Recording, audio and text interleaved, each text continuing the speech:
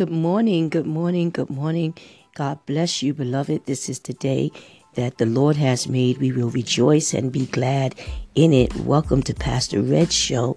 I pray that you slept well, that you had a great night resting in a nice warm bed, and that you woke up this morning grateful for your nice warm bed.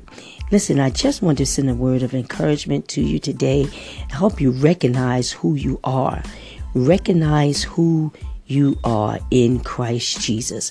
Psalms 139:14 says that we are fearfully and wonderfully made. I want you to understand that this is one of the most prominent moments of your life. And if you let inferiority and insecurity stay in your heart, you will be successful at failing. But if you allow God to remake you again, if you allow God to do a new thing in your life, in your heart, in your mind, and in your spirit, He will show you wonders that you have never known. But these wonders have always been His intention for you, my beloved. I want you to recognize who you are in Christ Jesus. 2 Corinthians 5:7 says, if you are a born again believer, therefore if any man be in Christ Jesus, he is a new creature. Old things have passed away.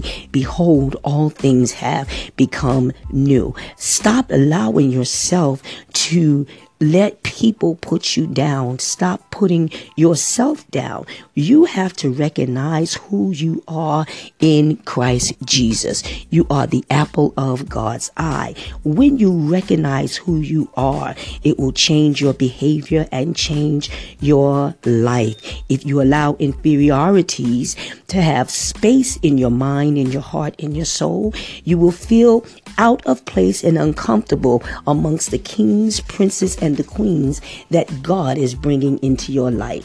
Listen, beloved, confidence of who you are in Christ will cause you to say, this is my year of greater.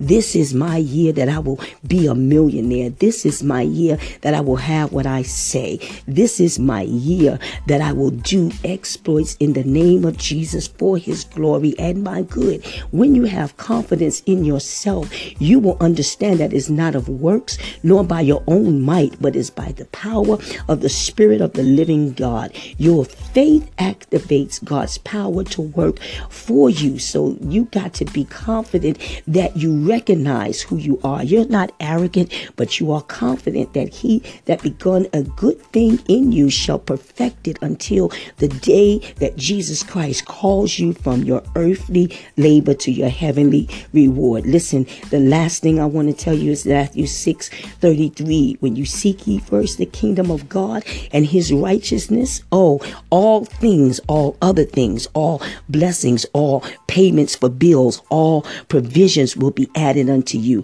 All the good relationships, when you put God first, He will do things for you that you will blow your mind. I hope this word encouraged you. It encouraged me while I was encouraging you. Recognize who you are and take this destiny, take your future by force. Take it, take the day. Let this day be blessed. Have a blessed day on purpose. I love you for real, for life. Share this message with somebody. Invite somebody to our station so that they can understand that we are in this together and this is our day of great blessings. I love you. Be blessed.